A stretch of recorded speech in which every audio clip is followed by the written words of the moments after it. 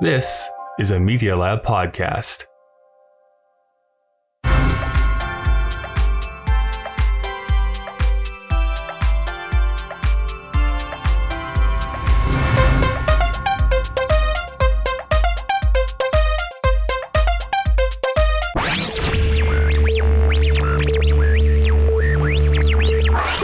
Welcome to Kyle and Dave versus the Machine. My name is Kyle. And I'm still confused. And I'm the Machine. This is a podcast where a sentient machine is forcing us each season to watch movies from a specific year in order to prevent it from starting the apocalypse. The machine still threatens our lives if we don't review the films it asks us to, although we do tend to talk about the ideas of the movie rather than the movie itself. And today, we're going to be watching the film Querelle. Been in Brest before? Feria.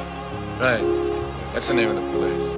Guten Abend, gut Nacht.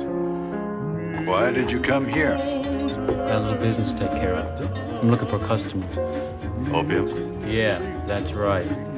Besteckt, schlupf unter die Deck. Morgen früh, I didn't realize what a perfect alibi a naval career provides. It justifies celibacy and never the true love. Can I quickly interject something? Yeah. Did you read that article about Google? What do you mean?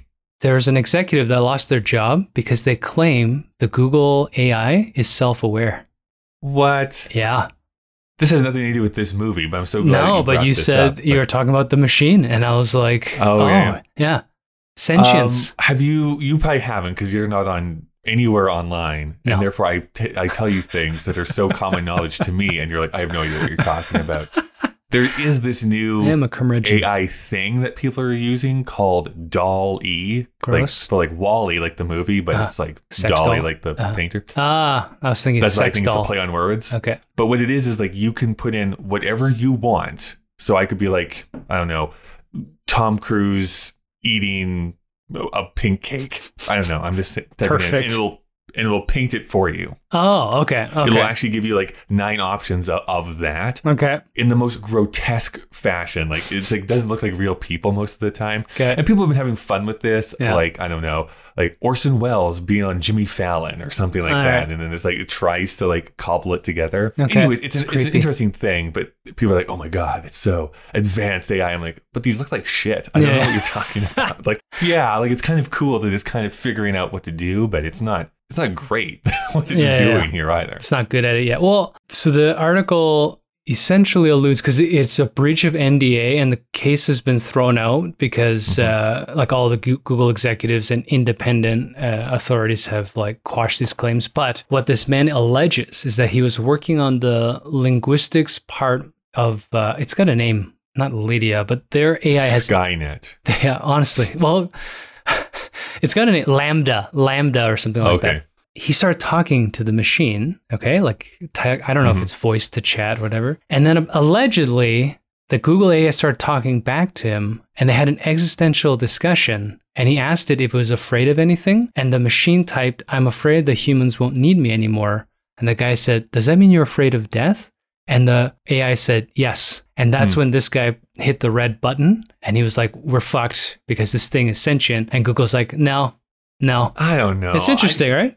It's fascinating, but I need to know way more information. Of because course, yeah. As far as I know about like how AI works, it can only feed back What you we put in. input to it. So I mean, if you read enough internet blog posts, like that's kind of par for the course. Me and that AI went on a few dates and I couldn't tell if it was sentient or not. Great sex though. Well, that's the thing. I mean, much like your DALL-E painting, Yeah. that's what Google alleges, is that it's a misinterpretation of how Right. the machine works. But couldn't we say that about human beings? I mean, like this is also the prologue to a film, right? Yeah. It was like It's called "Well, Terminator." We don't have to worry about this. Like the corporation is like not believing it yet, and then something terrible happens. Prologue of every science fiction film. So I'm so glad that we're talking about this in preparation for this movie because it has nothing to do with anything. Before we get into talking about Querelle, we should just fill some people on some backstory. Of course, we are stuck here, Dave. Oh, our backstory. Yeah. Our deep and rich fiction Yeah. that we continue to build here week after week. We, of course, here are stuck in the year 1982, literally in the year 1982. We're living Radical. In the year 1982.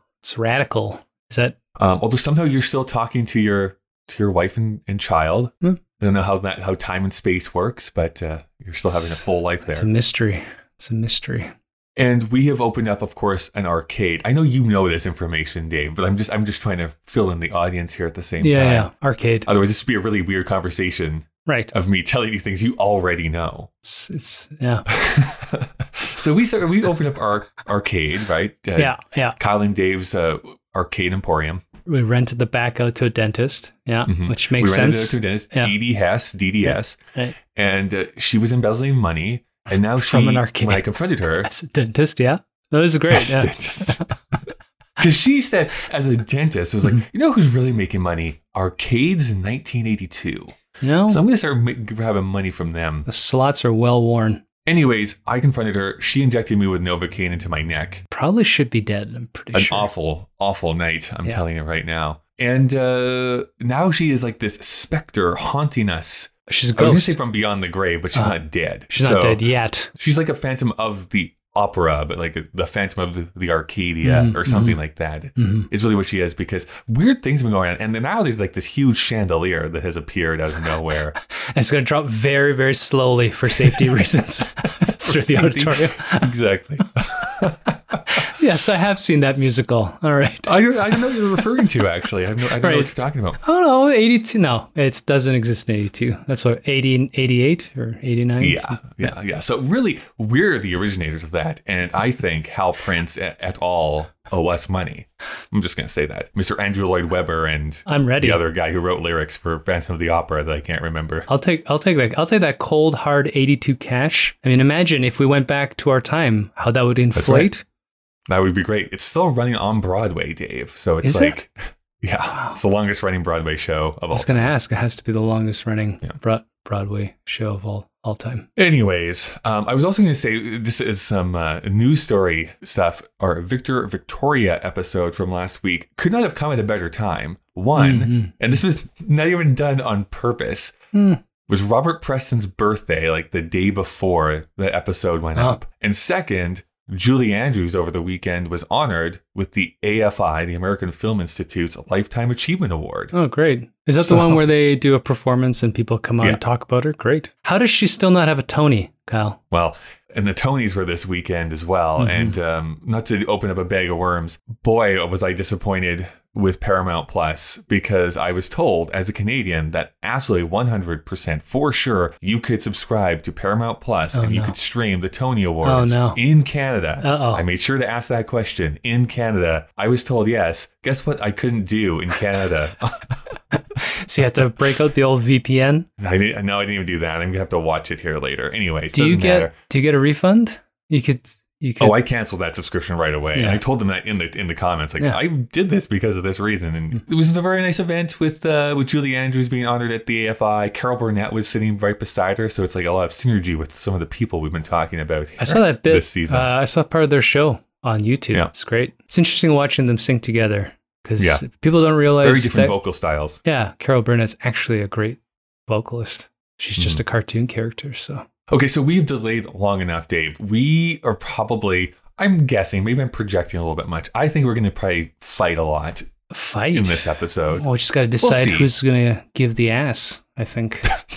Well, I think we're going to see who makes an ass of themselves. Well, and I'm putting money on you. Listen, I think what we really need to do to set the stage here, because I'm assuming you have no history with this film. No, I never heard of it before. So I'm in a similar boat. I've not even heard of this film probably until a couple of months ago. Maybe because we were putting together this season. If you were planning this and it wasn't The Machine, right? Yeah. Right. Yeah. That's a big if, though. However, I do know about Rainier Werner Fassbinder. Like, I know of him as a filmmaker, but do you have a history with Mr. Fassbinder? No. I mean, unless Michael Fassbender is his offspring, right? No. Could be, apparently. Well, no.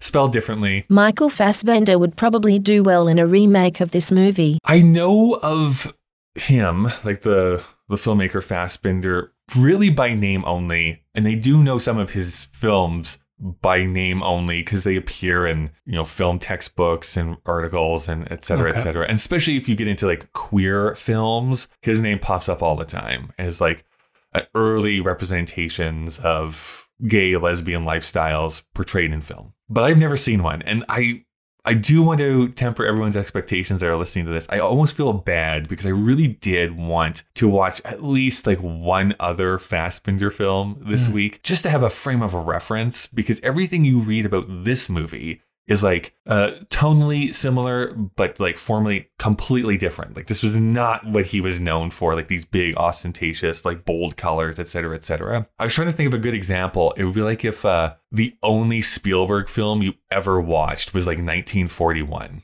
And it's like, that is really not a Spielberg movie in the grand scheme of things. It is a film he directed, of course, but it's not, he was not known for like satirical comedies, which is that's his attempt at trying to do that. So if you were only basing your opinion on a filmmaker from that, it would be a very different thing. And I feel that's what's going to happen here is like my opinion of Fassbinder is now being colored because this is the only film I'm going to have watched from him. And it's probably not a great representation of his body of work. Okay. Yeah, I don't know anything about him. And under the presumption I've already seen this, I did do a quick look, and the posters of his other work do not look anything like this one. So correct. Yeah, I'm sure you're correct. But is his other work on Criterion? A lot of it is. Okay. I would say, but the thing is, he was so prolific. Did you like look at the years? Like, yeah, it's insane. 41 feature films. In 1981, he made 5 films or something like that. In 1981 alone, and we're talking feature films. I'm not talking like short films. Like they're feature length films. Oh, I don't remember the numbers of 41 feature films in 17 years or something like that. Yeah. Or it's like insane. He was pumping them out. Yeah. I love how many sound bites this episode's gonna like. Once our listeners understand what this movie's about, they're gonna have to rewind and start doing a count of all the. We'll put them as a mega mix at the very end of this episode. It's like thrusting, pumping it out. Come, imagine what this movie's theme is. You can look at the poster online of this, and it is a man, a sailor, holding a knife, very suggestively, in front of a smokestack that is a penis. Isn't even trying to hide the fact that it's a penis. No, it's not. It's a cock and balls. Yeah, it's not even a smokestack. It's just a penis, a brick penis. Yeah. Which I wouldn't turn down, but just like the ridges. Like the ridges. It's for my pleasure, Dave. It's for my pleasure. That was such a big deal, like in the 90s, right? Ribs and dots. Well, I'm sure we'll get into it. I'm sure there'll be a lot of sex talk here this episode. Or classy. It'll be about the art. I guess the last question before we get into break and stuff here and really get into talking about this movie is, I guess in general, this is almost too broad of a question, but I was just going to say queer cinema. If we're talking about gay, lesbian, trans people being at the forefront of a story, how much have you delved into that? Not intentionally. No, I don't know. You stayed away from it. You don't want that in your life. Well, yeah. I don't know how to explain it. Growing up in the 90s, yeah, there's definitely a bias. It's A, not mainstream, and B, we're raised in a seriously homophobic culture, particularly in the 90s. I think over the last 10 years, it's come to the forefront. Just between you and I, you recommended a couple of movies I've watched, and there's a lot of representation inertia. I don't know. It's just out there in the world. So I've watched a lot more content around it. So it's good. But I've never... like every other film genre, I don't really chase directors or themes. Right. I just kind of let it wash over me. What's actually really good, there is a very short, I'll call it a documentary, although it's really just 2 people talking. Podcast then. On Criterion, when you search this film up, Querelle, it usually pops up because they talk about it briefly in their conversation. It's 20 minutes. I do recommend people going and watching it. It's kind of a discussion about queer representation in cinema. But they started off by talking about how, because of the production code, there had to be this coding that went into characters that were either meant to be gay, but you couldn't say that they were. And this is where you get into that weird thing like Cat on a Hot Tin Roof that's made in the 60s. That character is a gay man and was on the stage, like if you go and watch the play version that is explicitly said, could not say that in the film version. So they have to do this weird talking around that subject without ever bringing that up. And so there's an odd feeling to that movie, like, wait, what is happening? But they also made up this thing. It's like, it's this hard thing to verbalize. And people within the LGBTQ community will often be criticized for like, you're reading too much into this movie. But there is sometimes this general sense of like, oh, this feels queer. Like there's something about this, the philosophy, the way that they're cutting these scenes together, just the way that it's written. My great example is Harold and Maude, because that was directed and written by gay men. Or sorry, I guess it was written, not directed, but written by a queer man. So you can feel it, even though that movie isn't specifically about that topic. There's just a feeling to it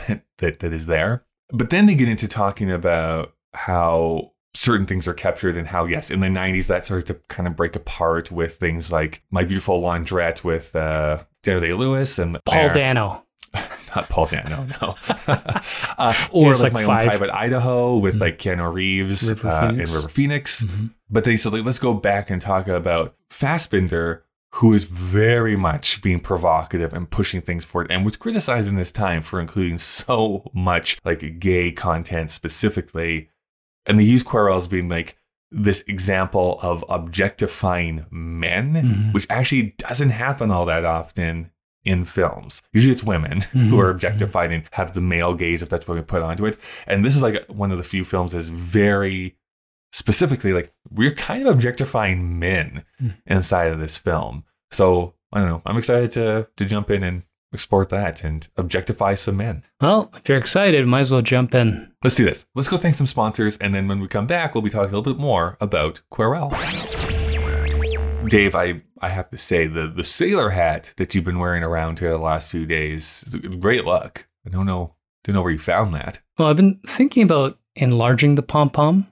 You know, I just feel like it doesn't stand out enough. So, yeah, I'm going to Michael's later and just see if I can get a larger, redder pom-pom. A former roommate of mine could make pom-poms. They're actually not super hard to make. Like you just have to get a some bunch of yarn, wrap it around, and you just do a couple of cuts, and then you have like a little pom-pom. So I can probably put an order in for you if you really want. Well, I'll have to specify the diameter. I'm thinking, something larger than 6 inches. Yeah. You need a girthy pom-pom. Well, I don't know. I want to stop the conversation. Okay. Well, I'm sure that's a great lead in for our sponsors, and they love it when we talk about this type of stuff on the show. So Kyle and Dave vs. the Machine is a proud member of the Alberta Podcast Network, locally grown, community supported. The Alberta Podcast Network promotes and supports Alberta-made podcasts and connects their audiences with Alberta-based businesses and organizations. This episode, Dave, of Kyle and Dave vs. the Machine is brought to you by Alberta Blue Cross. Life as a business owner can be hectic, to say the least. Am I right, Dave? You know. Oh, I get it. I get it. Alberta Blue Cross understands that. They offer flexible health, dental, life, and disability coverage for your employees. Are you my employee or am I your employee? Doesn't matter. It depends. Who's on the bottom. Even better, you can let your staff enroll and manage their coverage at any time and on any device. That makes life easier for them and for you. You've got this when it comes to group coverage for your small business, and Alberta Blue Cross has got your back. To learn more and explore your options, head to ab.bluecross.ca. Do you ever get the sense that we won't be sponsored for very much longer? I'm waiting for that call. I'm waiting for Fonda to phone me up and be like, dudes, you can't say this. Oh my God. Well, on that note, our second sponsor is PodPower. They make it possible to amplify the voices of Albertans and Alberta podcasters. In this episode, the Edmonton Community Foundation is helping us give a PodPower shout out to, I have to scroll down, to Your Forest. Your Forest is a podcast about the natural world. Hear stories about the environment, renewable resources, conservation, forestry, hunting, fishing, and more. This is a podcast for those who cannot live without the joys and wonders of all wild things. Find Your Forest wherever you get podcasts or at yourforestpodcast.com That's yourforestpodcast.com. Well, we have watched the movie Quirrell. We didn't mention this is his very last movie. This is Fassbender's very last movie. He actually died like 2 weeks before it debuted. Very dramatic way. Dave, with your text you sent me and your huffing and puffing that I heard on the couch beside me, I am pretty sure I kind of know your feelings or general feelings about this movie, so I'm going to get you to let me have it in a moment. But if someone came up to you... Just going to give it the ass, yeah. Let's say that you know, we're at the farmer's market. We're looking at some ripe tomatoes. And this guy comes up to me like, I've heard about this movie, yeah, Quirrell. This grocer has in his hand the poster of Quirrell with the brick dick that's on there. Oh my God. And he's like, please, sir, can you explain to me what this movie is about? What would you say? What do you say this movie is Disney about? produced this in the non-coder. I don't know how to describe this movie because it defies description, Kyle. It's a hallucination is what it is. Sure. Oh man, I don't know. Kyle, I don't have a good explanation. Well, what's the setup? Like, just say what the setup is. I don't know. I didn't understand what it was about. There's well, there's a sailor who's lusted after by several different men. Right. Who's also, I think, a serial killer. Yes. And he just wants to give his ass without taking anyone else's ass. Is that fair? Well, okay. Well, sure. I mean, you're really focusing on that one scene. No, it's just a funny line, but I think that's a critical character point, right? That he won't. Yes. He won't. He'll take it. He won't give it. Yeah, he won't admit that he's gay, but he wants to be. It's so confusing. It's a strange. I don't know. Well, I guess we'll talk about it. That's why it's hard to sum up because it's not really a narrative. There's no story. Right. Yeah. I think intentionally so. Yes. This is very much like a mood piece with a lot of strange things that happen. Yes. And in my opinion, you're going to lock into it or you're not. Like there's no middle ground, I don't think, on this movie very much. But before I start to editorialize and tell you my feelings, tell me your thoughts and feelings on this movie. I'll say, I mean, the one thing I text you, other than making jokes about some of the stupid things that are happening, is you get the sense that this is a manipulation or a corruption of an actual story. So there are moments throughout watching this where you feel like there was, I mean, it turns out it was based on a book. And there's no information what the book is actually about that I could find, but there's something fascinating by how intentionally bad this movie is. Like, these are professional actors that I think have been directed to be terrible at delivering all of their lines.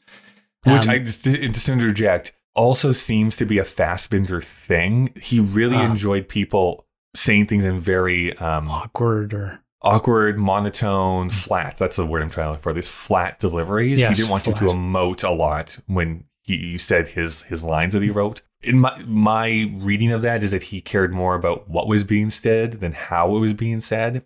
But anyways, that's a Fassbender thing. Yeah, so it's a strange experience. I think it is somewhat graphic. I mean, in the sense that they don't pull away from these men having... I mean, the sex is also fairly abusive, I think. And there's not a single tender love scene. It's generally borderline rape.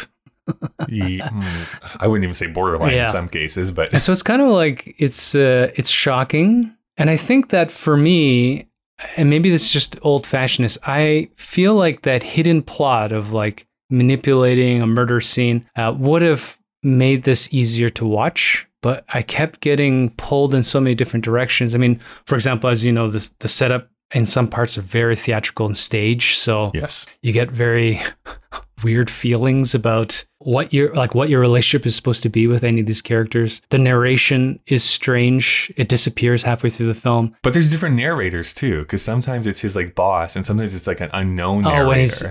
When he's recording himself. And sometimes it's him that's narrating it. So it's not always the same narrator. It's very strange. And then the, not cutaways, what do you call them? Like the quotes? Oh, like just the graphics? Like there's some words that just pop up. Bright and sometimes white. they're quotes from novels. Sometimes it's the director talking to you. Sometimes it's a made up quote. Like it's very theatrical. And I found it very pretentious. So it's hard to understand as a viewer what you're supposed to be, like what your relationship is with the story. It is very intellectual because we can have a discussion about it at this stage. So it's not, it's not pornographic. It's not designed to arouse. It's not off kilter. I mean, it's off kilter, but it's a film. It's an art piece, right? It's like walking into a contemporary art gallery. I generally don't like what I see when I go to contemporary art galleries, but when you read the essay, they accompany it, you can be like, oh, okay. So that's what that swath of blue means. Yeah. Okay. But I hated it. So this is not a movie I'd ever recommend anyone to watch or to watch again, but it is fascinating. I was fascinated by all the tight pants. I went into some of my thoughts and feelings, and the awkward thing is that I don't necessarily disagree with anything you have said thus far, except for one piece. It's just that my feelings are the exact opposite. I kind of really enjoyed this movie. And enjoyed is a weird word to say. Identified a lot with what was happening in this movie and the emotion that was coming out from it. And maybe I just kind of innately understood, I guess, the intent behind what I assume the intent is behind the filmmaker doing it. Because you're right. These people are not acting like real people. They are saying stuff in very flat manners. Like, yes, the acting is bad. I wouldn't say in a traditional sense. Yeah. In a traditional sense, but then everything else is so theatrical. So what it allowed me to do, I guess, is just really focus on, okay, how is Fassbender placing people in the scene? What is being said? What is he trying to communicate in each one? So it turned into an intellectual exercise for me.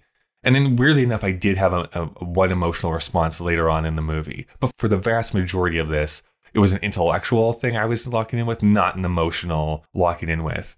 I saw a great many critics say, and I kind of agree, although I don't know if I'd be so flippant as what they communicated, which is, unless you're gay, you will not understand this movie on a fundamental level. Okay. And where I kind of agree with that is that, yes, this is very much a metaphorical examination of what it feels like sometimes to A, be closeted, and B, trying to make sense of that. While also having a murderous plot line. I understand how there's some weird correlations here. He cut out that guy's nipple. It was the most random thing. Anyways, keep going. I don't think it's a mistake that this main person, who I would say, yes, is struggling with his identity, however you want to define that, is struggling with his identity, is kind of unmoored in this purgatory island with these really weird characters, who has a very toxic relationship with his own brother, and then falls in love with a man who looks exactly like his brother. You don't think that was... And it's played by the same actor, but they're not the same people, which took me a while to figure that out. That was the same actor. It's the same actor, but it's not the same character. Interesting. And actually that happens a couple times where different actors, I think at least, unless I totally missed the point, different actors are playing different characters. It wasn't that he dressed him up as his brother to frame him. It was the actual same actor. Well, maybe you should look that up. I'm going to look it up right now. Because they looked very similar to me. Yes. Because I actually thought it was his brother for a while. I'm like, oh, this is going really weird. Yeah, but then it wasn't. Oh, you're right. Robert and Gil. Yeah. Okay. You're totally right. Yeah. Interesting. So it's the same actor playing two different people. You could have such a Freudian reading into this about projections and families and love and lust and that sort of thing. What I think I was the most surprised by is that when you read articles about this movie, which I did before I started watching it, it's so provocative and nearly pornographic. And I'm like, I guess. But I was anticipating, I guess, something much more lurid than what I eventually got. This is very much an art film. And even the sex scenes, as violent as they are, they don't really show anything. We never see naked men having sex. You see a butt here and there, and the architecture all looks like penises. But I mean, it's you never actually see a naked man in this movie, which I actually thought was interesting that never happens. For me, what I really locked in with was Querel's journey of self-discovery. I felt some similarities to my own life journey of trying to figure out what is it that I'm looking for? What do I want? Maybe this is what I'm looking for, and that turning violent and being oh no, I guess this is not what I enjoy. It's a hard movie to talk about because the plot I don't think is really all that important. Really, at the end of the day, it really is a movie to sit in and bask in and I guess feel it wash over you so that you can take what you want. This is also a movie that I could not recommend to the vast majority of people in my life. No. Yeah. Or just the normal moviegoer. No. Anyone not to throw them under the bus every week, if your favorite movie is like Avengers Endgame, I'm not like, oh, you need to watch Corel. Maybe they do. That. Maybe they do, right? No, I agree with you. I mean, I was thinking watching it last night, which is how I feel with many of the movies we watch. Instead of trailer reaction videos, we should just be live streaming our facial expressions while we watch some of these Right. films. I mean, you brought up an interesting thing, like what does pornographic or something mean? You know, I think those are interesting ideas. Like I was watching this and I was thinking, would a homosexual man be aroused by this other than fetishism? I mean, it's not tender. It's not. Yeah. It's not. I It's would very say weird. yes. But again, I'm only speaking by myself. I Just think just seeing Beautiful men.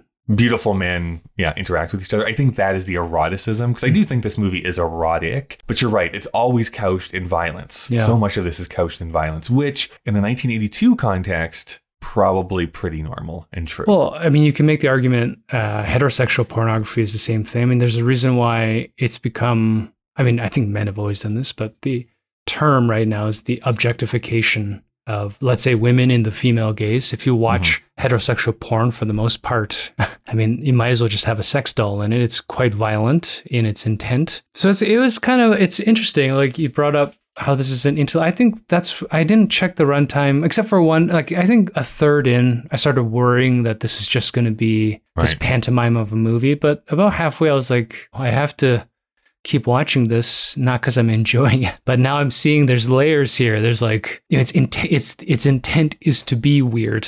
And, you know, I was thinking it's a fever dream. Like the cinematography is so weird. Like the lens is always skewed, right? Everything's sort of off kilter. Yeah, they're using like fisheye or wide angle lenses in many cases. So it like distorts people's faces. Yeah, it's like keystoned, right? It's not Yeah. fisheyed. So it's not like a 90s music video. It's like, yeah, it's keystone. Everything's diagonal and warped and oversaturated. And he uses such aggressive lighting. So it's Yes. soft, but like harsh at the same. It's very weird. It's Well, if you read up about Fassbender, like he made his name in the theater first. Like that is what he became known for. And so he brought a lot of his calling cards or the things he was known for into the film world when he transferred over. Because he made exclusively like avant-garde films for the first 5 years of his career, which means 20 films probably. honestly. But so this is kind of a return back to avant-garde, like framing and lighting and all that kind of stuff, but with the same like flat style. And I think that almost inconsistency where it's like, this is West Side Story, but then acted as if nothing weird is going on. Like, you know what I mean? Like there does seem to be like this disagreement between how it's being portrayed versus what is actually being said and discussed. Again, I think it's all very intentional on Fassbender's part. But like, I don't think at any point you're supposed to think, oh, this is like a realistic depiction. Like you say fever dream. I agree. Like this is very much like, this is me or this is Fassbender coming out and being like, this is my reality, but it is not your reality. I need you to be coming into what my reality and what my point of view of this story is. My fever dream is seeing you both bathed in blood. I wonder with projects like this, you know, how much of it is intuitive or how much has the intent, how much of it is an intent to spark some type of intellectual conversation? And then is the conversation supposed to be about being queer or is it about how it's shot? It's weird in this case because I didn't finish this film wondering or trying to empathize with being closeted or being gay. I just became obsessed with how weird visually this film is. Like I'm not offended by watching these men make out or give each other hand jobs or to be raped over a table for dice games or whatever. It's not, I don't want to turn it off because I feel grossed out by it. But I also didn't leave thinking, oh, like what a hard time it would be, you know, whenever this is supposed to be, like the 1950s or whatever, being a lonely sailor and wrestling with my sexual identity. I don't really get that narrative out of it either. It's distracting. The choreographed, quote unquote, fight dance scenes and the murders. It's just hard to understand. Well, I will say that there's sometimes the danger of being metaphorical or symbolic is that people will just not understand what it is you're trying to communicate or just imprint what they want, which is almost what I fear I'm doing. But whatever, that's how this movie spoke to me.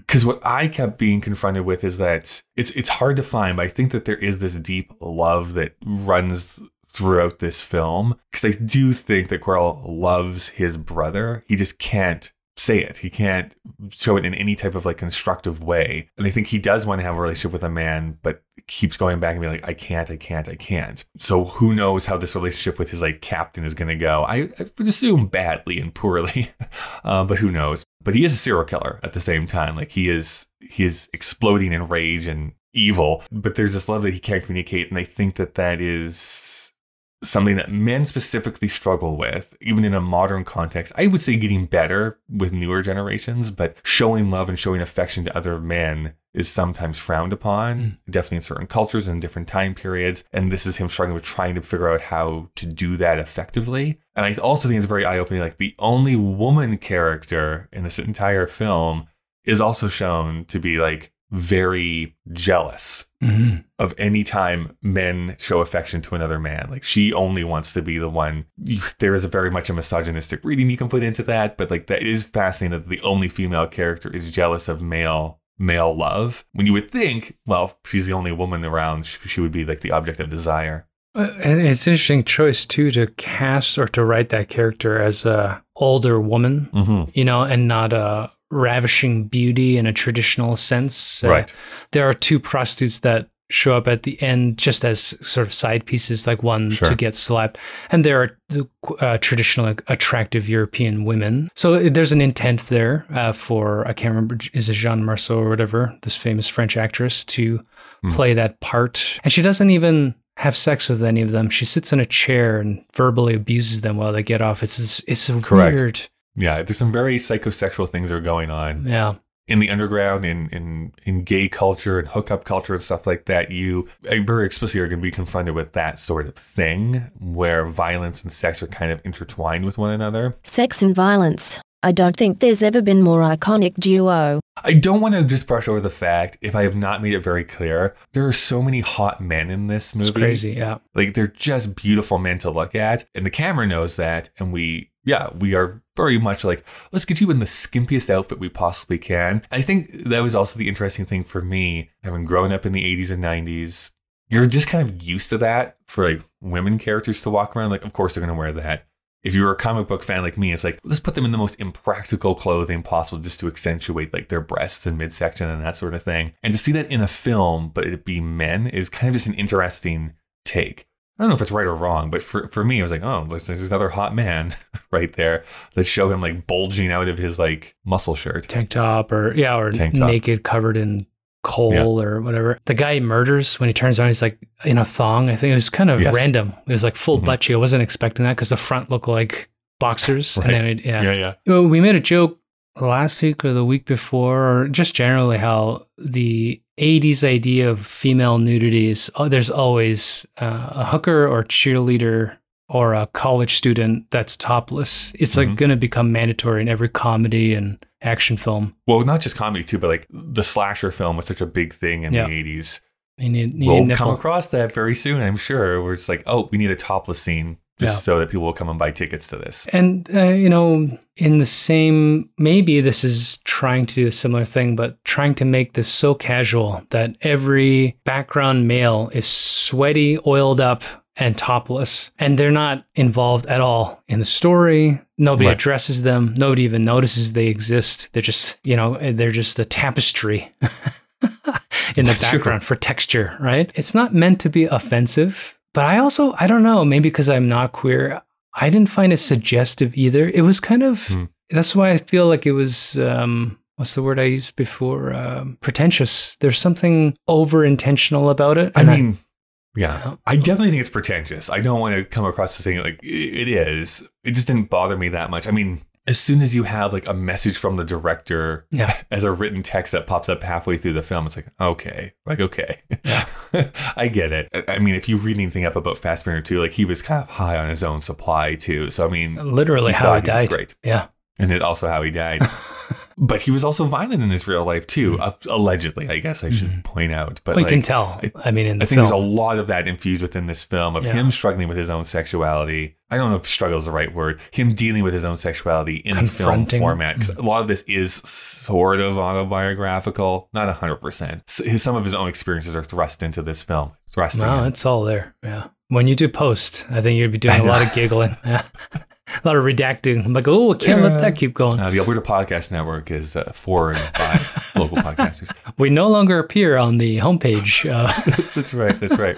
But within that pretension, I guess my point of view is this: is like a film I can acknowledge is pretentious, but if I'm engaging with it, then I don't really care about the pretension all that much. And if I'm not enjoying it, then I'm like, this is super fucking pretentious and I hate it. So I just happen to be on the positive side of things, where it's like, I really want to see where this goes. I want to see what the conclusion is. I'm identifying with what is being communicated in this. And I just think all the shots are beautiful. Yes, the lighting is harsh. It's obviously on sets. None of this is realistic. It does remind me of the original West Side Story. Even when they fight, it feels like a West Side Story sequence to me. Yeah, dense fighting. But it all worked. It is a metaphorical, symbolic portrayal, and I'm kind of along for the ride because I think everything is beautiful aesthetically, but also what is being, wrestled with. You know what we should have prepped for? Because I don't remember it well enough. We should be comparing this to Throw Away Your Books. I think this has a better narrative to latch on to than Throw Away Your Books, sure. Personally. But I'm just thinking in terms of pretense, auteur art, and challenging cultural norms. I think, the use of college film type of techniques where everything's so garish and over-intentional. And, there's a lot of violence in that, sexual violence in that film too. Right. It's just a thought. I mean, you could bring in Sweetback. You can bring in a lot of the films we've watched that are... I'm trying to think if there's anything from 1982 already that we've seen. I don't know if there's anything Yes, Giorgio, of course, but... I think we should really be comparing this to Bedknobs and Broomsticks. I think that... Well, I mean, as a counterpoint, maybe. The machine, selects these interesting films that stand out. Like, this is on the Criterion Channel for a reason. Yeah. I mean, this is not a bootleg of some, bottom barrel back bin of a porn shop type of film. This is, there's an art to it, and it's not concerned whether you enjoy it as a film viewer. Yeah. It's unapologetic. Well, I think that's the other thing too. I think that there are some films, especially in like the VHS era, which we're talking about here in 1982, that became famous because you could go and rent them and just rewind and watch that one scene over and over and over again. And teenage boys or even teenage girls would be like, oh my gosh, like this is the scene. I guess in a way you could do this. There is, again, I do think this is an erotic film, but I think if you are looking for pornography, I don't know if this even fits the bill 100%. Like not what you really want. If I'm going to rent like a gay love scene in a normal porno, like that, this is not what this is. No. I mean, if you're putting this on to masturbate or get turned on, you have to ask some questions about yourself because there's so many psychological layers to this. It's not about physical gratification. This thing is picking at, like these personal psychological problems, frankly, questions. As a heterosexual person, when you watch pornography, you don't watch it for the storyline. Right, yeah. And it's never challenging you to question your sexuality or your identity. I mean, some of them go a little borderline, and then you get fetish culture, right? So it's a lot like, I think, the distaste I had watching Throw Away Your Books, and we got some criticism about that review because we didn't get the artist's intent. And it's interesting to think about making art without worrying about the audience's response. I read an article this morning that Lizzo's latest track is trying to be canceled because she used the word spaz, and that's apparently offensive to people. And I was having a talk with my wife this morning over the wormhole or quantum, whatever that works, about this problem of, like, if you're a pop artist, how you automatically become beholden to your audience because your livelihood depends on selling something to somebody. And this is like sort of the inverse of that, where if you're just going to be an auteur, remember like 3 years ago, you said you hate that word? I do. And you just don't give a shit. That's where Querelle lives, I think, where this guy pumped out 41 films. He doesn't give a fuck who's watching them. He's just putting them out there. That is the difference between like a commercial artist versus, I don't know what the inverse of that, a non-commercial artist, I guess. A crazy person. Because I just look at David Cronenberg just released his new film in the theaters, which I do want to go and see. But like, he has never been one of those people, I'm making $100 million grossing movie. He doesn't give a shit. I'm going to have people have sex with cars, or I'm going to have this weird thing ripped out of a body. And if you don't like it, you don't like it. I don't care. However, Steven Spielberg kind of has to play the game of like, can I actually get away with this? Let's be reasonable, or else I'm going to alienate a huge portion of the people who might come and see this. You can even argue, I mean, at least with Spielberg, maybe some of the hate he gets is that it doesn't exist for him. He just lives in the blockbuster world. I mean, I don't know him personally, but if you look at his work... Uncle Stevie, I can get him on the phone. He doesn't seem like somebody who has a mind in that sort of extreme place. He might privately, who knows? I mean, he's still an artist, but like there are photographers I meet that live in the commercial space, and then there's fine art photographers, and there's people that straddle both. And I think that some people, like if you look at a certain group of wedding photographers, their interest is only in weddings and producing photographs that a couple would like on trend. Then there's wedding photographers that are street photographers that want a documentary style thing. And then there's like a small subgroup of fine art wedding photographers, for example. This guy is like that small subgroup. He made a film covered in brick penises. Like, he doesn't care if anybody watches it. It's interesting. If you want that kind of thought process, I guess you should watch this film. I mean, it's not a bad art project. I mean, here's the thing. Of course, I'm going to recommend, like, if you are interested in pushing boundaries, seeing something provocative, a queer filmmaker making a film about queer people, then yeah, I would recommend doing this. I totally recognize the fact that most people will come away from this being like, what the fuck was that? Yeah. Why did I sit down and watch this? Yeah. And so I'm always of the opinion of like, I enjoy this. I think that the director gets exactly what he wants, but I totally respect the fact that most people are not going to enjoy it.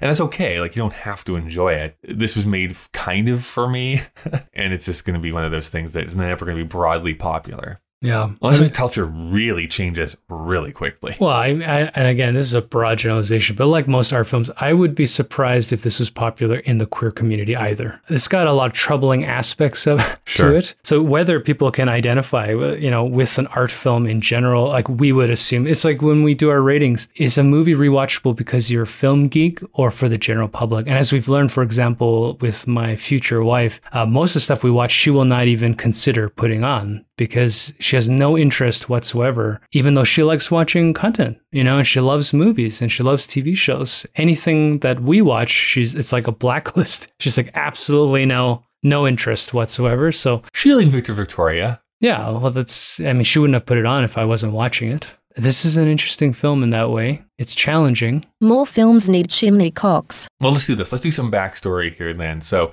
this movie opened up on August 31st, 1982. It is currently rated 3.6 out of 5 on Letterboxd, but has a 6.6 on IMDb. That's no surprise, I don't think. No available rating on Metacritic. Rotten Tomatoes, from 13 critics, it's at 62%. And from 2,500 plus users, it's at 71%. It is available on DVD and Blu-ray. The only streaming option currently is to watch it on the Criterion channel. At least in Canada, as far as we know. Canada, yeah. Its budget was 4 million Deutschmarks. I do not know how much money this made, but its plot description, Dave, this will help you. This is how you could describe that farmer's market grocer who came up and talked to you. A handsome sailor is drawn into a vortex of sibling rivalry, murder, and explosive sexuality. That was close. Just not succinct. Yeah. Now is the time of the show, of course, where we get to play everyone's favorite game, Guess That Tag. This is part of the show where we get to play a game. I don a nice blazer, the long microphone that Bob Barker used to use. And when you go to a movie theater, you're watching Crimes of the Future from Cronenberg. And as you go walking into the theater, you see a row of films, of upcoming films that are coming out with their nice visuals, their floating heads. And there is usually a piece of text somewhere on the poster, which is called the tagline, to entice you to watch that movie in a few weeks' time. One of these is the real tagline that was on the poster for Querelle. Two of them are completely made up by me. Please say it in German. Guten Tag. Willkommen. That's the other one I should have said. Dave, is the tagline, Fuck. Murder isn't the only sticky situation he's found himself in. Is it 2? It'll take you into a surreal world of passion and sexuality further than most would dare to go. Or is it Sex, Murder, Brother, Lover, the last film by Rainier Werner Fassbinder? That's a tough one. My gut says 1, but I'm going to go 2. It'll take you into a surreal world of passion and sexuality further than most would dare to go. I'm surprised this thing had a tagline, but yeah, let's do that one. Yeah, you are correct. You didn't think the first one had a chance? I'm surprised you didn't go with he's about to give it his ass. Oh, all right. Well, this stars Brad Davis as Querelle, Franco Nero as Lieutenant Seblon, Jean Moreau as Lysiane, I think. She says it weird. Like, she pronounces her name weird. Lysiane.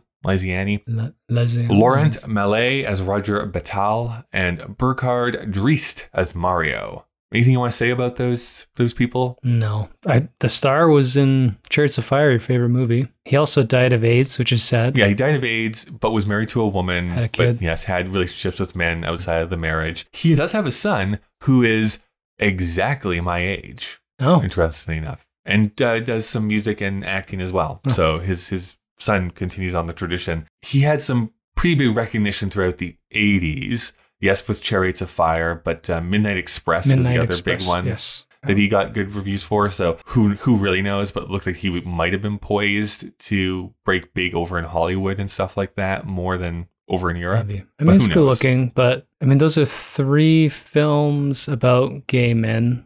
I mean, I don't know if he would have. Well, yeah, I guess. Yeah. I mean, that was more. I mean, whatever. But would somebody with that CV hit the mainstream? Probably not. And it doesn't matter. He tragically passed away 2 years after this film, 85 or 84. 41 is how old he was too. Was super young. Thank you. I appreciate that. I feel super young too. You know, I'm only 44. Great. Yeah, I haven't been called super young in a long time. I feel good about myself. Maybe a different qualifier than super, but fuck. Cinematography by 2 people, Xavier Schwarzenberger and Joseph Vavra. Schwarzenberger, his top 4 on IMDb are Auto der Film from 1985, Der Stillaugen from 1983, Donnerwalze from 1984, and Krambamuli from 1998. Sir, can you give those to me again? I wasn't paying attention. No. Vavra, his top 4 are this film, Kamikaze 1989, which very confusingly comes out in 1982.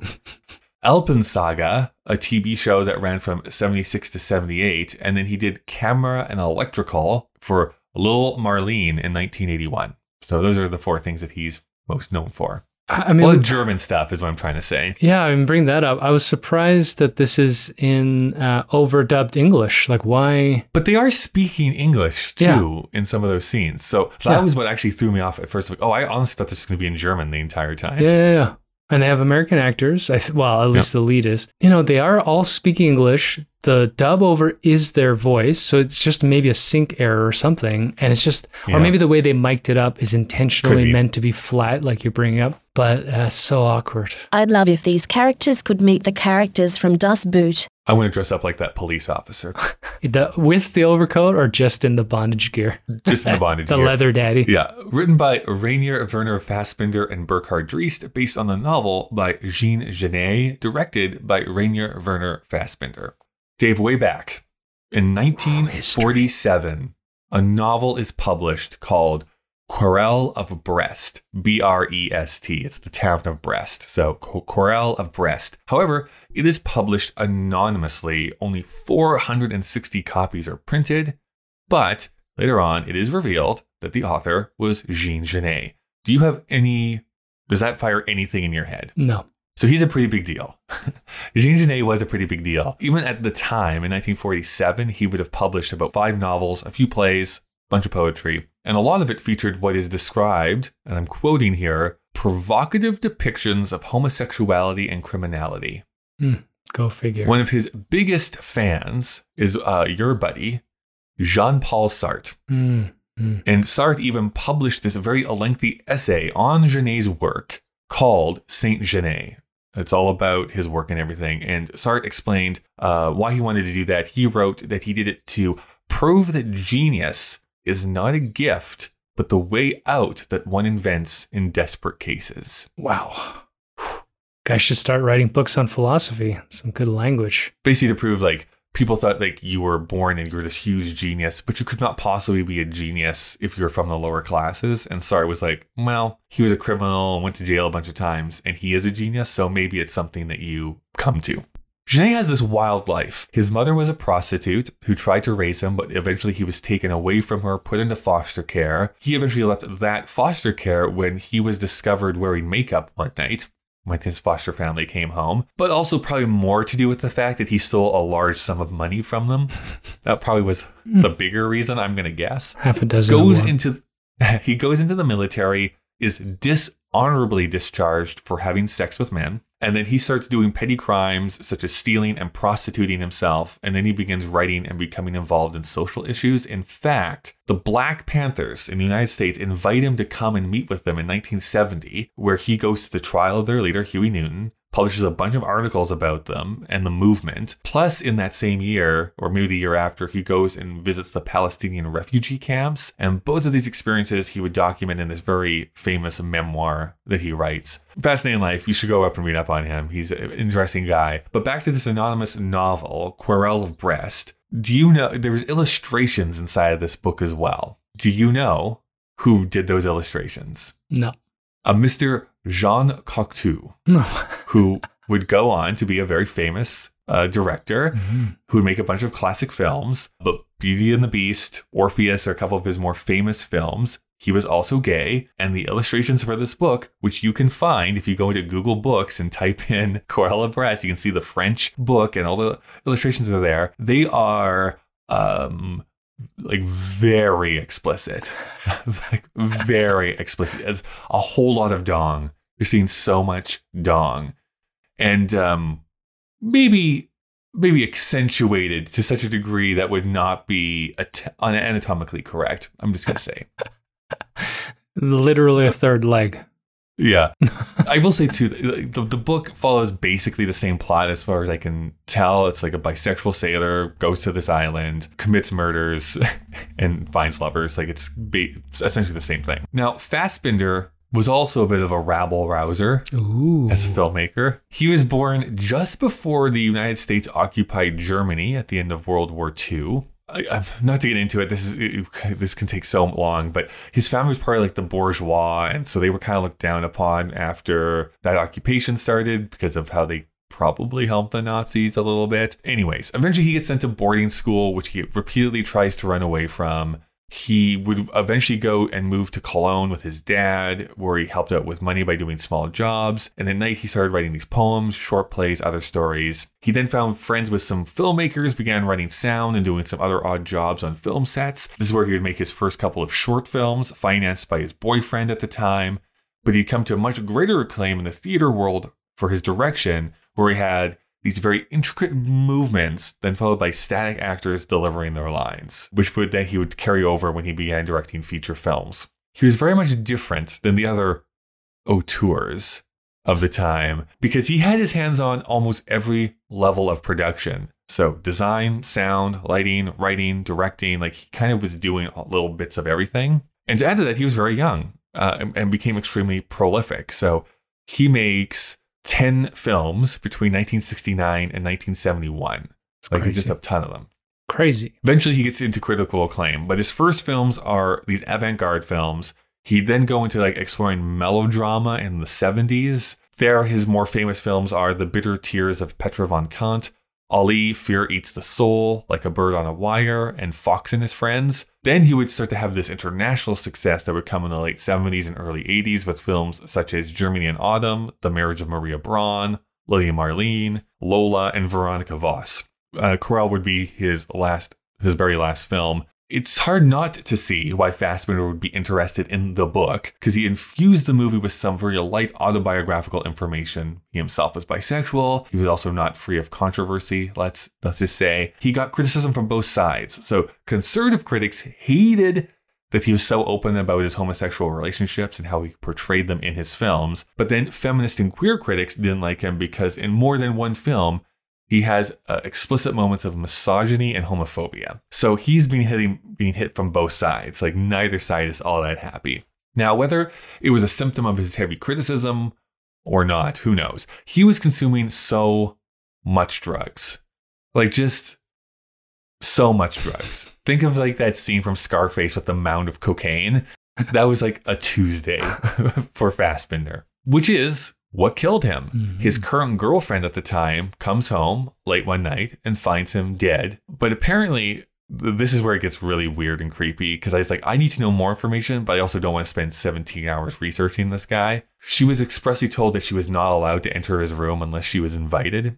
Okay. But she hears the TV going on and not his very loud snoring that she would normally hear at the same time. So she makes the decision to actually open up the door. But there he was with a lit cigarette still in his mouth and blood dripping from his nose. And he was dead. Oh, indeed. He'd already started writing his next film, which obviously is never made. And we've talked about how this was a departure of style for him. When Querelle was released, though, the response was fairly tepid. Because it was such a departure from what he had been doing, many critics thought that there was this disappointing ending to the talent that they saw.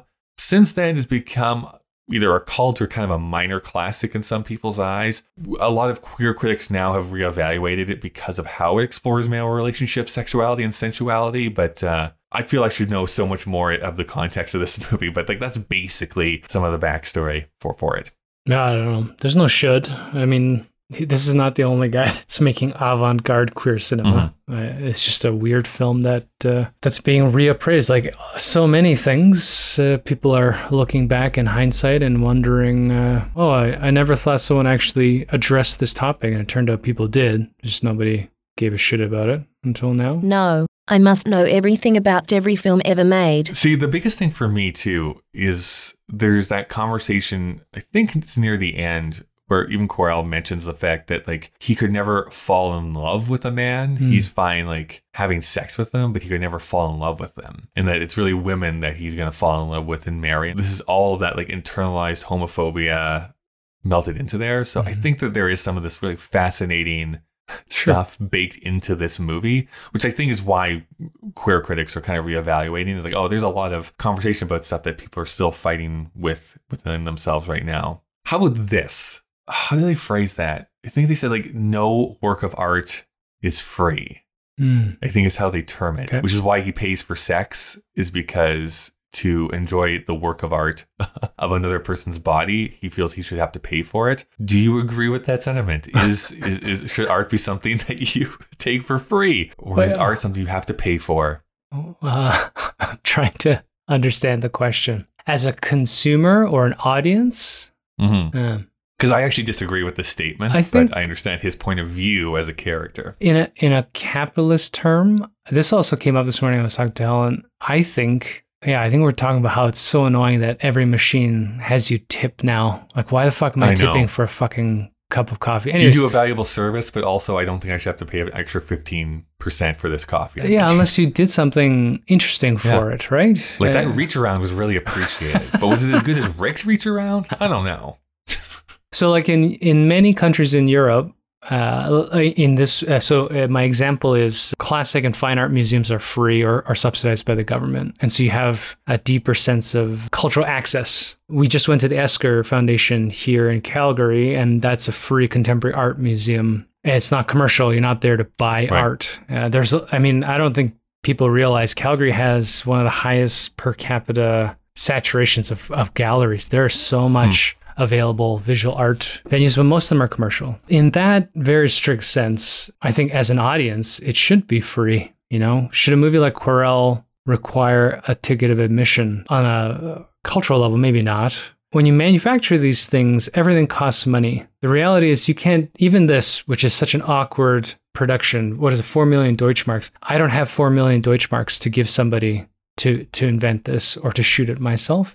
Even when we saw low budget films like Spielberg's Duel, or there's one we watched this year, I think it's like $400,000. Losing Ground was like under $1 million bucks. Oh, it was Smithereens. I don't have $500,000 to make a film. It has to be subsidized by somebody, a grant or a producer. So I don't know. It depends on what level you're trying to talk about free or cost. You can also talk about emotional and personal costs. Like, I'm reasonably certain I can presume that Fassbinder did not enjoy making this film. Do you know what I mean? Like, it's not something I think he was like giggling like, oh, this is so much fun. He probably must have been facing a lot of his own personal tension and probably snorting a fuck ton of coke to just get through some of these scenes. I mean, how do you shoot? I mean, to project my own feelings onto it, this feels like I have to get this out of my system. Yeah, it's a therapy session. Like, I've been obsessing over this, and this novel kind of has a similar storyline. Because one thing I didn't mention, 2 other directors were going to make this film before he came aboard. This was not like something, I think he saw the opportunity to like explore this and like, this is what I'm going to make. 2 guys, it was Schlesinger and Straw Dogs, Peckinpah. Peckinpah was going to make this. Like, how the fuck does that work? Yeah. That would have been bad. I mean, that dude crazy. Just imagine the rape scene from Straw Dogs for 2 hours. Yeah. Shouldn't laugh about that, but that is what this movie would have been. There's a cost to everything. What was the original? How did we phrase the original question? Do we have to pay for it? Well, I wish I could remember the exact quote. I just have this point form, and then I know we just watched this, but maybe it was 5 days ago when I actually watched this movie, and now sometimes I forget, like, what did this note mean? But I think that was the idea of like, should a work of art be free? My opinion is yes. I mean, I hate the conversations of, even though I bring it up every week about box office, as if the new Jurassic Park movie is more artistic because it made more money than Everything Everywhere All at Once or something like that, right? It's like one of those, I think, has a more artistic, quote unquote, merit. But sure, the other one made more money, but does that make it better? No. And if something is free for me to go and enjoy, like a piece of architecture or something in the park, I can get just as much joy from that than going spending money at a gallery and watching something being hung on the wall. And the inverse is true too. Maybe there's something I would really enjoy going to a gallery for. Like, that's the thing. I think putting dollar values to something is a problem.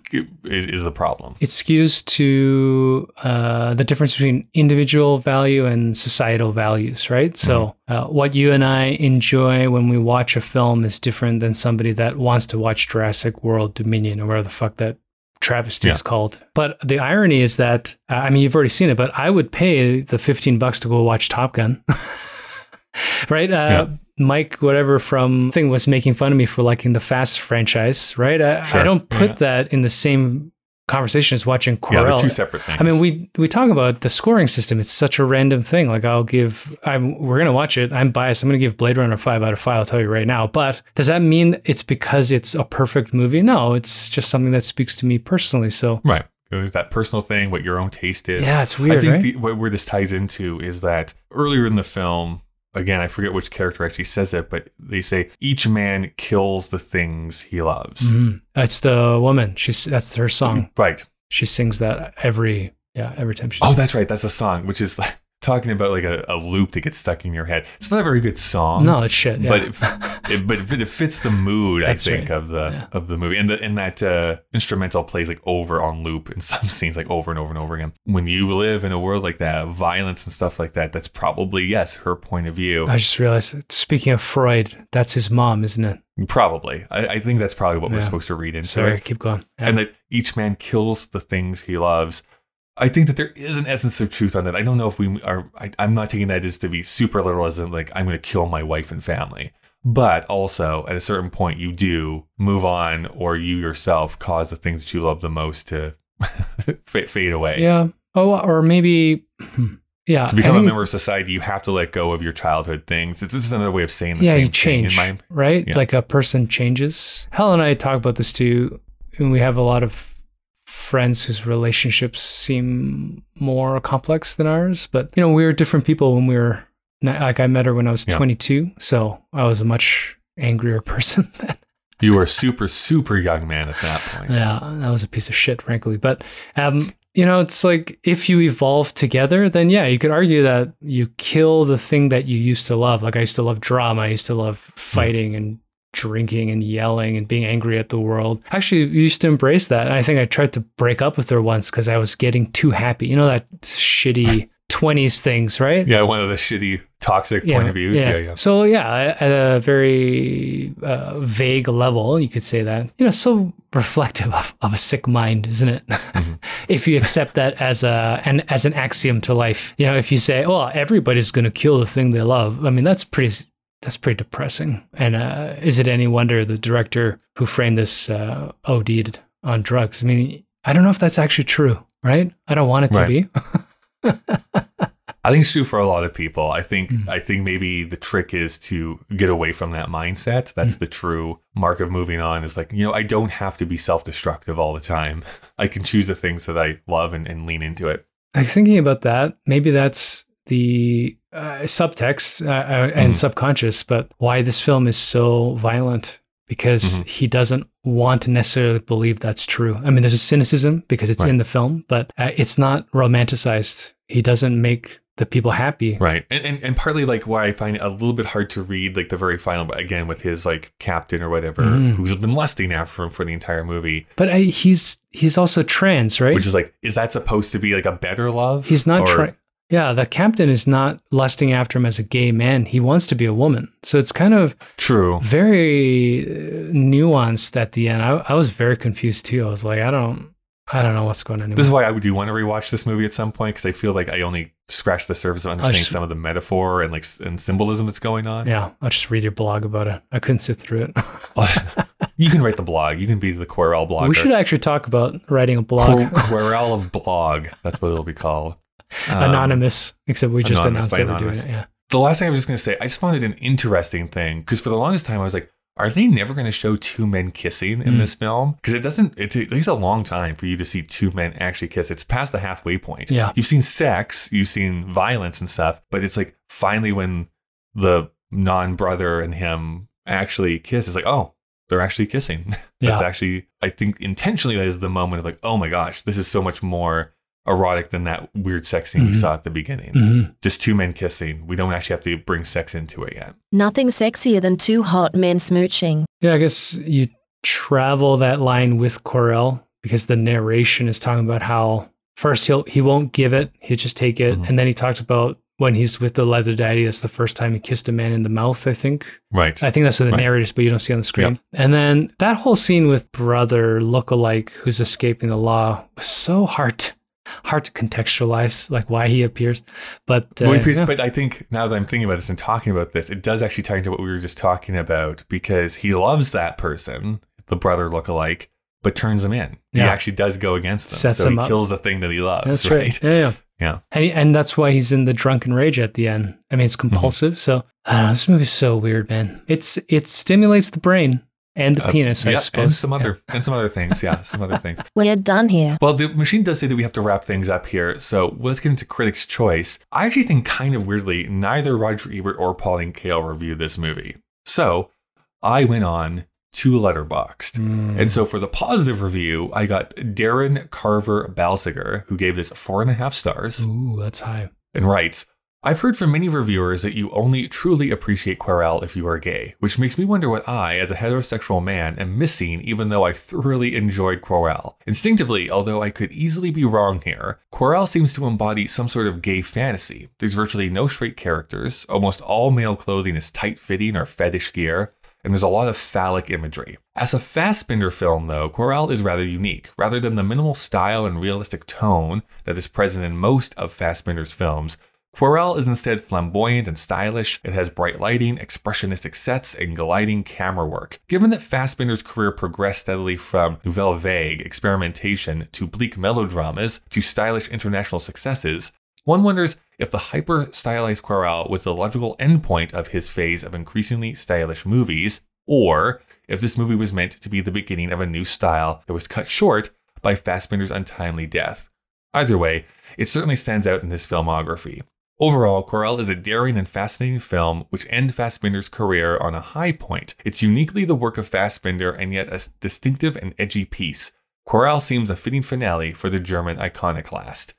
38 people liked that review. I gotta use iconoclast more. You are an iconoclast. I actually had the same idea because even on his Wikipedia page, they have like these very specific periods that Fassbinder had. Like this is his like experimentation phase, his avant-garde phase, right? His melodrama phase. And I wonder if this was part one of his like really wild, like expressionistic phase that he was about to go into. We'll never know, of course, but it's interesting. I find when we've been doing this, the more someone is a fan or contextualizes themselves with a director themselves, the more they become apologetic of whatever we're watching. The context of it is interesting because we're watching this as the only, like you brought up in the intro. It is. Yeah, the only one I've seen. So we're just evaluating this as a film in itself. It absolutely does impact it. Again, I bring up the Blank Check podcast, and what is interesting when you do, because I usually watch along with them, like the director's whole filmography from the very first to his very last, you then start to notice little things like, oh, he does a similar sort of thing in this movie too. They learn about their personality, right? It's like, oh, this is happening here. And like,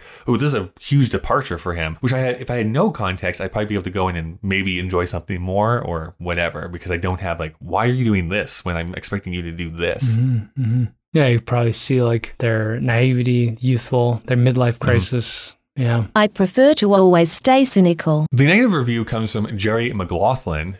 He gave it 2 stars and writes, "Where Querelle begins to lose me is in its artifice, presenting a dreamlike atmosphere that, at least visually speaking, is sumptuous and at times profoundly erotic. Once again, something I can appreciate and is a pleasure to watch. But the acting, ugh, damn. The acting in this film is unbearable for me. It's obvious that the choice to have everyone deliver lines in borderline mechanical fashion with wooden inflections and laughable timing is intentional to cultivate a sense of fantasy. But it just didn't work for me whatsoever. This, and the way the plot is presented, made it so that I had zero emotional investment in the story, resulting in near total disinterest apart from its aesthetic and commentary on sexual liberation, despite my best efforts to stay interested in the story. I wish I would have liked this more, and perhaps a rewatch is in order at some point now that I'm aware of what I'm in for. So many people whose opinion on film I respect love this movie, and as a self-proclaimed Fassbinder fan, it saddens me to admit that I didn't really like this apart from how sensorially arousing it is. Bummer. 45 people like that review. That's going to be my review. Bummer. Bummer. Also, what one of the characters is called in this movie. I was going to say, it's the name of a position. Dave, we do need to rate this film, but before we do, that is what Dave and I thought of the movie. What do you think? You can send any feedback, and please do send us that feedback to Kyle and Dave, vsthemachine@gmail.com. You can also find us on Twitter or Instagram with the handle KDVSTM. We also release a video each week on our YouTube channel that matches the movie that we're talking about that week. If you want to see the entire list of films we've watched and the ratings we've given, you can go to our Letterboxd page, letterboxd.com/KDVSTM. And if you want to support us monetarily so that we can continue doing this podcast and not usher in the next apocalypse, you can go to our Patreon page. There is a link in the show notes of this episode. You can support for as low as $1 per month. Something that you can do for absolutely free is to leave a rating and review on whatever app you use for podcasts. So let's get to the rating of this movie. Dave, out of 5, what are you going to rate Querelle? I'm just thinking about those films, like Sweetback, we had the same amount of intellectual discussion and offense, but I gave it a 1 because it's so poorly constructed and through no fault of Melvin Van Peebles. I don't remember what I rated Throw Away Your Books. But it was 1 as well. Yeah, it was 1 or 1.5. It was just maybe 1.5 because it's like slightly better. But so I think I'm going to give this a 2. Yeah, it's so weird. I've been thinking about trying to formalize my rating system, but get a rubric in order. It's just hard because there are cinematographical, whatever. It's shot professionally. This is a person that knows how to make a feature film. Yeah, I like the second reviewer. It's difficult to watch because there's no plot. It's just so random. I totally understand why people would not connect with this. I ended up really enjoying it as, like I said, as an intellectual exercise. I do feel I do want to revisit this in a few months just to be like, okay, now that I kind of know what I'm about to experience, am I going to lock into this even more so? I also want to check out some more Fassbinder films, to be honest, just to truly get a whole context of this. So as a first watch, And I guess my level of enthusiasm after the movie, I'm going to give it a 4. Wow. A 4. That's high. Okay. I have to digest that. I'm going to be thinking about that for a long time, Kyle. You can digest on that. You can eat it. Yeah. That's going to average to a 3. Wow. Okay. Average to a 3, which means it is going to tie with one other film currently, which is Smithereens. So, do you think we should put this above or below Smithereens? Oh, that's a tough one, eh? It's interesting that they lined up together too. Oh man, I don't know. Obviously, you want to put it above. I probably would put it above Smithereens, yes. All right. I'm okay with that. Okay. We'll agree to disagree here this week. So, no, I said okay. I agreed. Put it above. Entering the list at the number 11 position, right above Smithereens and right below Sophie's Choice, is going to be Querelle. There's a lot of challenging movies already. Yeah, I know. Well, let's see if we're going to have some more challenging movies here. Yeah. I'm going to push this button to see what we're going to see next week. Well, Dave, we go from this very gay movie to perhaps the gayest movie. We're going to watch Conan the Barbarian next week. The first one, right? Barbarian, not the Destroyer. Yeah, the very first one. Arnold, basically the movie that breaks out Schwarzenegger. Yeah, he hasn't quite grasped English yet. It's going to be great. But he doesn't wear a shirt, so... Right, shirtless the entire time. He would fit into Querelle very nicely. He's too big. He would be... From a German filmmaker to, I guess, an Austrian actor. Yeah, he would be too big. Okay. I think we're about to go into a run of 80s blockbusters, Dave. That's just what it feels like to me. I can't wait. I need a break. Yeah. All right. Well, that's what we're going to watch reprieve. next week here. Anyways, what do you think about this really super tight-fitting tank top I have on and these really tight white sailor pants? I hadn't noticed, frankly. Yeah. Oh, well. Sorry. Oh. Well, can I at least borrow your hat? I still have to find a larger pom-pom.